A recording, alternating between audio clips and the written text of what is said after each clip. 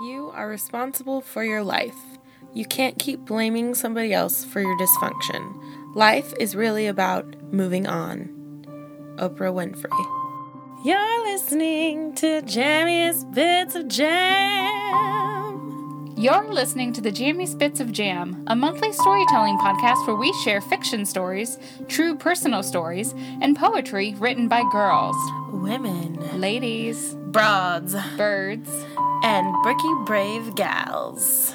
Each month we choose a new theme and collect stories based on that theme, written by you, our listeners, and us, your hosts, Christina and Cassie.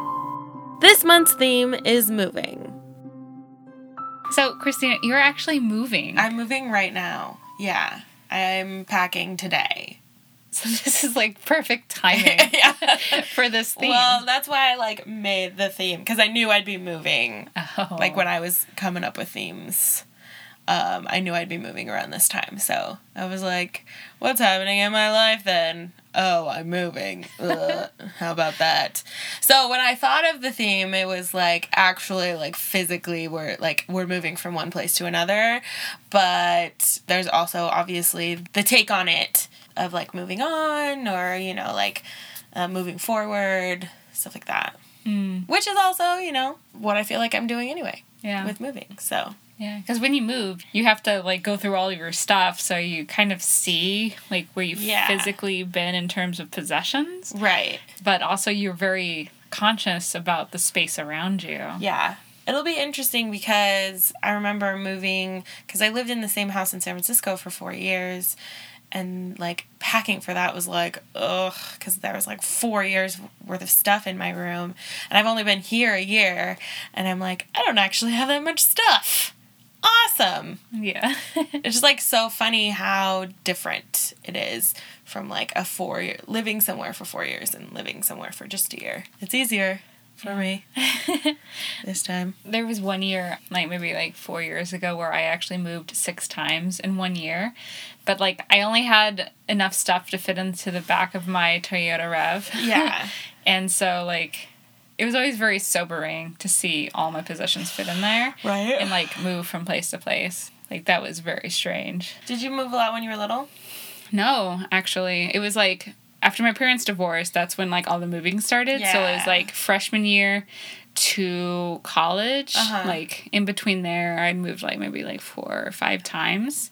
I was already pretty much established, in terms of my personality and all that stuff. I think it did affect me, because, how could it not, You're losing your family the way you remember it. You're still young, yeah. Yeah, and everything is going to change, because it's no longer going to be your surroundings. Yeah. Yeah, there are worse times in my life to move a lot. But yeah, it was interesting. We moved twice when I was little. Mm-hmm. And then after I left for college and stuff, my parents moved another 2 times. Yeah. I was always really grateful to not be one of those kids who had to move all the time. Because it was so the times we did move was so stressful. Did you pull any inspiration for your story that we're sharing today? Not really. So my story is, it's a scary story, everyone. Buckle up. Actually, I'm a liar, because in my story there's a scary thing, and that kind of my house in San Francisco that I moved out of a couple months before we moved, I had a few experiences in that house, and that house was built in 1925. It's an old house, and so I don't think I can talk anymore. I'm kind of meh. What do you mean? I'm scared. I'm scared. I don't think I can. Don't be scared. I'm freaking out. My Lord. We hope that you, the listener, right now, we're talking to you. Yes. Yes, you. If you are moving in some fashion, moving on emotionally, moving physically, if you're walking from one place to another, we wish you luck on your journey. Good luck. Good luck. Was that your stomach growling? Yes. Do you think it picked it up? I don't know. But I kind of want to leave this in. Okay. Bring snacks. Yeah, bring snacks. Bring snacks on your journey. Okay. We're done. First up, from York, Pennsylvania, Leah Morrison with her piece, Motive of Motion, Changing of Notion.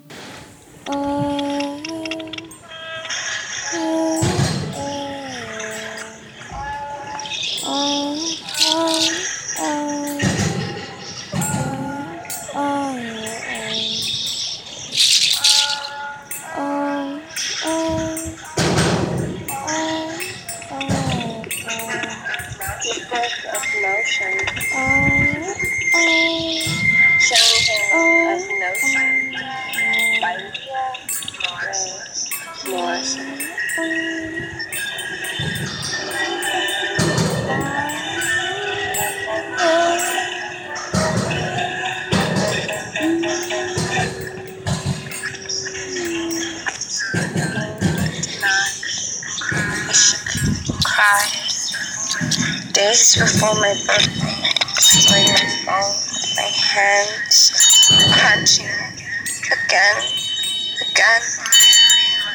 Fire in my mind, a wail, groveling, guttural hiss, a shattered and blinking entity, reflective blue and white light, like a moth beating against a lamp. Like staring at the sickening shimmering of a beautiful car accident. A whelp. Total dissolution of mental stability.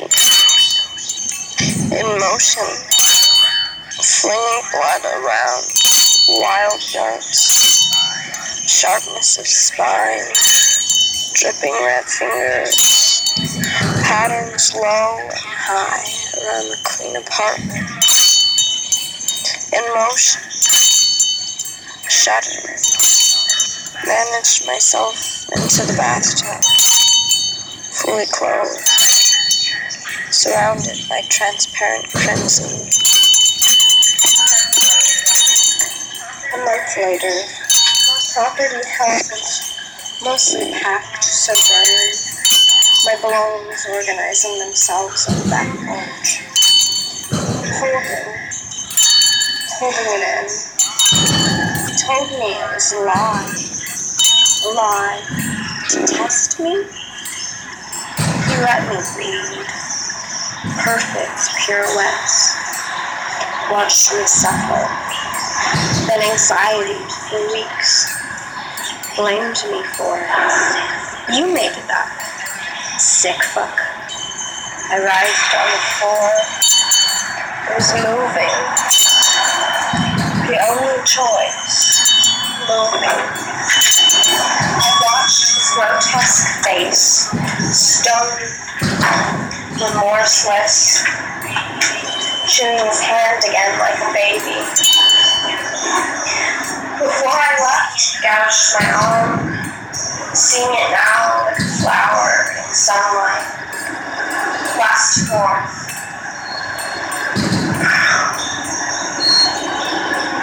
Change of position.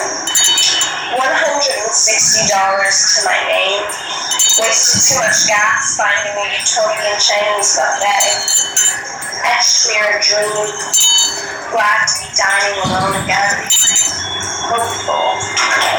Drank my tea slow. Looking forward to seeing my mother again.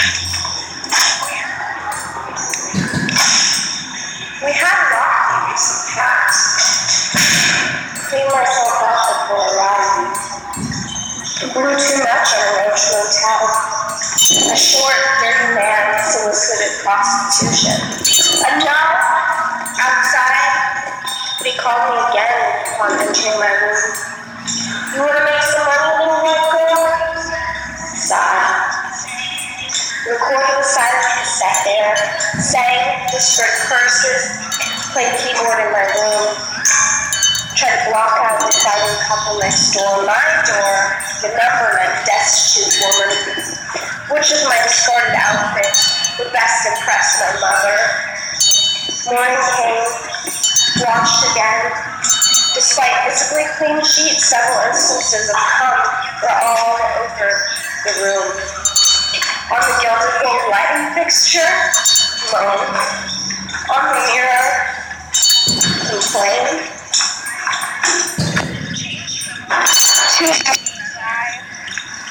Change from one activity to another. Meticulously moved for the second time this week all my belongings. Car, porch, drum, guitar, paintings, milk crates full of clothes, small symbolic items. No one came home for a while. Visited a local shop and replaced cheap costume earrings with modest silver ones. Mother would approve. A coming rain threatened my fresh oil paintings. Oh. Returned. Sat in my car. Rain began to fall. Used small letters to write him a card. Expressed jubilation on seeing my mother. Otherwise, painful. Sister came home. Grave face. Didn't want to hug me. She wanted to cry. Talked to bullies while I brought my belongings. Familiar gold placard with my name above the door. Arranged small percussion instruments in front of the mirror.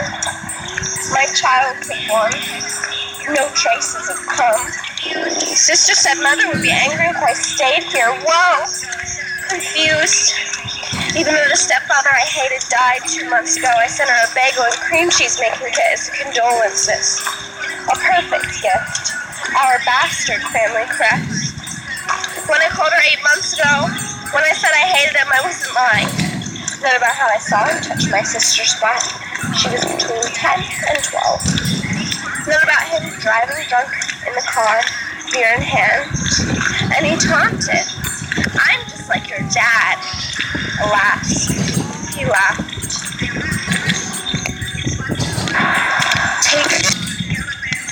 I left. Slept in the library parking lot. Yellow bandana out my window. A note to the police. Mercy. Mercy. Let me sleep here tonight. Mother's grieving. Morning came. Parked away from the lot I'd loitered in. Returned to the library. Found Mother's email. What's going on? Did not ask me about coming here. You took your things and go. I did let her know. A couple days ago. Everything back on the porch. I found a ceramic head I had painted on the ground. It spun and left broken pieces all over. In her driveway. On the porch steps. Left some stuff I couldn't take. Sheriff was there. Mother cried like a bitch. She kicked me out. Big empty bed. Since college, I had been home 1 week in 3 years. Never asked for money. Took it once when offered.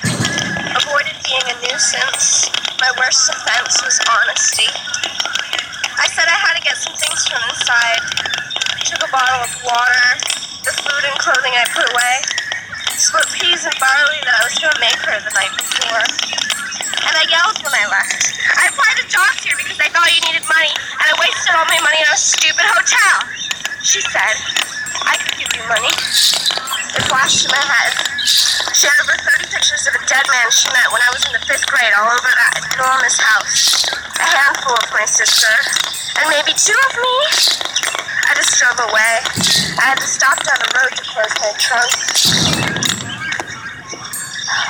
At the library, looked up free campsites, found a Walmart parking lot, sleeping in the garden center. I parked, still sunlight.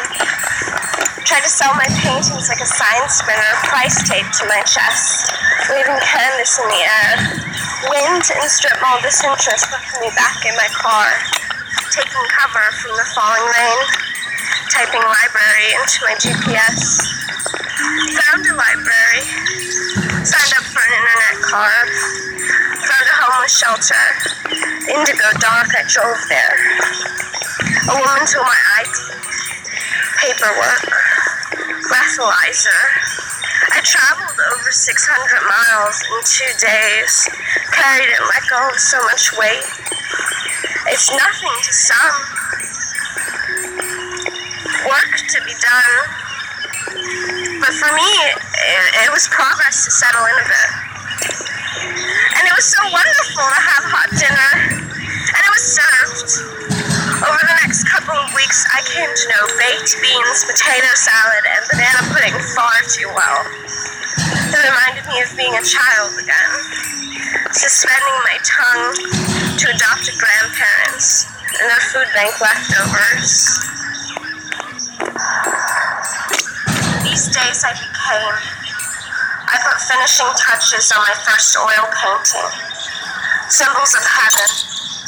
I created beyond my prior conception of possibility. The feelings I felt were so varied. Discomfort, sensitivity to the snores of old women, none of the Craigslist scam, unwillingness to do hour-long online applications for jobs, observing, gratefulness, clarity. Never would I have guessed. I sat next to the girl from the shelter at the library to use the outlet. I got a new phone. Never would I have guessed. We kissed in an alleyway one day, and before lights out that night, we madly packed all of our things in plastic bags, ran from the shelter to that faithful car. She had the keys to an empty apartment. The complex had my initials.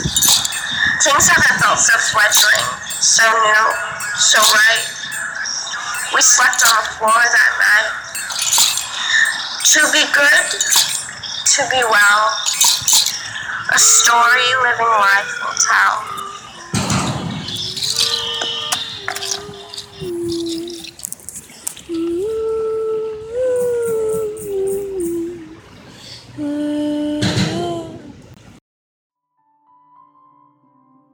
Next up, we have a story by Christina Kishpaw entitled The Perfect Apartment. It was the perfect apartment. 2 blocks from the office, 2nd floor, so she could get some exercise in a beautiful turn-of-the-century brick building downtown.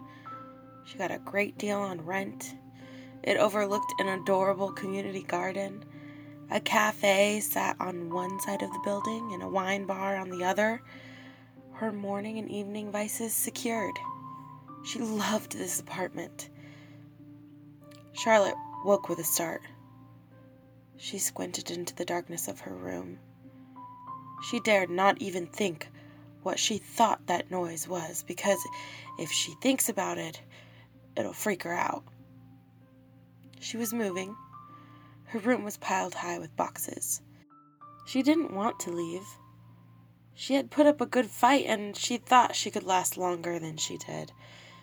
She hates being a quitter. 2 years here. It was her home. But 3 months ago, the activity began. She can't even sleep here when alone. Her friend Jason currently slept on the couch in the living room. She saw the entity that is inhabiting her apartment twice. It was enough. After almost 2 months of floating objects, opening cupboards, slammed doors, cold spots, and inaudible whispers in her ear, she finally came face to face with it. It was an especially windy night. The large oak that grew along the building's side lightly brushed her window.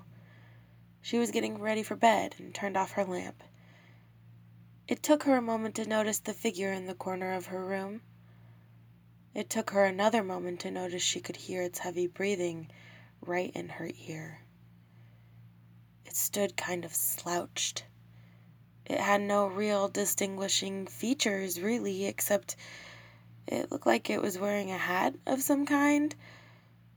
She stood there, her breath visible. It was freezing. She could feel her lungs fill with air and deflate as she focused on every breath.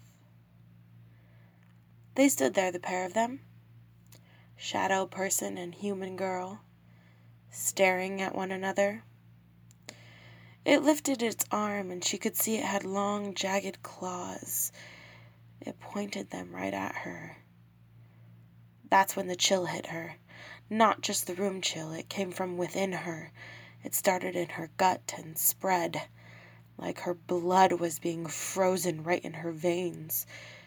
The only word she could use to describe it later when telling Jason was death. She doesn't remember what exactly happened after that. She woke up in her bed like she does every morning. She didn't feel any different. Nothing looked different. Maybe it was a dream. No. A nightmare. Maybe all this weird stuff happening in her apartment finally was manifesting in her psyche. It wasn't until later that afternoon, the second time she saw the entity, that she decided she needed to move. She had come home for lunch. She walked in and immediately thought she had been robbed. All of her furniture was gone. Her utensils drawer was wide open and empty. All the pots and pans not hanging above the oven like usual.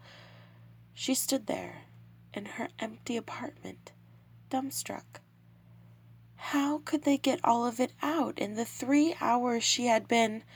Suddenly, all of her belongings came crashing down violently onto her. It was loud. The sound of her life crashing down around her. Once it was quiet, except for the vibrations from the few still intact strings of her grandmother's now destroyed antique piano, she opened her eyes. Something had hit her head pretty hard, so her vision was readjusting when she saw some shadowy feet shuffling away from her and then down the hall. She went to push herself up off the ground, but was met with sharp pain running up her arm. She screamed. A steak knife was sticking out of her hand. Silverware was strewn all around her. Shards of glass and porcelain from glasses and mugs had left little cuts all over her legs. She got up and screamed again, when written on her wall in what looked like a black coal ash was the word, mine. That happened 2 weeks ago. And now she's moving. She's seen enough scary movies to know that fighting this out, that trying some kind of exorcising or pretending like it's not real just led to her death or possession. A perfect small apartment around the corner from the office, with great rent in a beautiful old building, just isn't worth it. It almost is, but it isn't. This has been the Jammiest Bits of Jam Storytelling Podcast. Episode produced in sunny Los Angeles, California by Christina Kishpaw and Cassie Soliday, with music by Grace Sy. Follow us on Facebook at Jammiest Bits of Jam Podcast or on Twitter at BitsOJam Podcast. If you enjoyed the show, please share this episode with your friends and rate us on iTunes. With your help, we can promote the unique voices of women everywhere. Check out our upcoming feeds, and if you feel a spark, consider contributing to the show with your own story. We accept short fiction, nonfiction, or poetry. Here at Jammiest Bits of Jam, we believe that every woman has a unique voice. Our mission is to build a platform in which to share these voices, and that is why every writer retains the rights to their story. You're welcome. And thank you. And thank you. For more information, please email jammiestbits@gmail.com. Until next time, keep writing and embracing the most important thing that you have, your voice.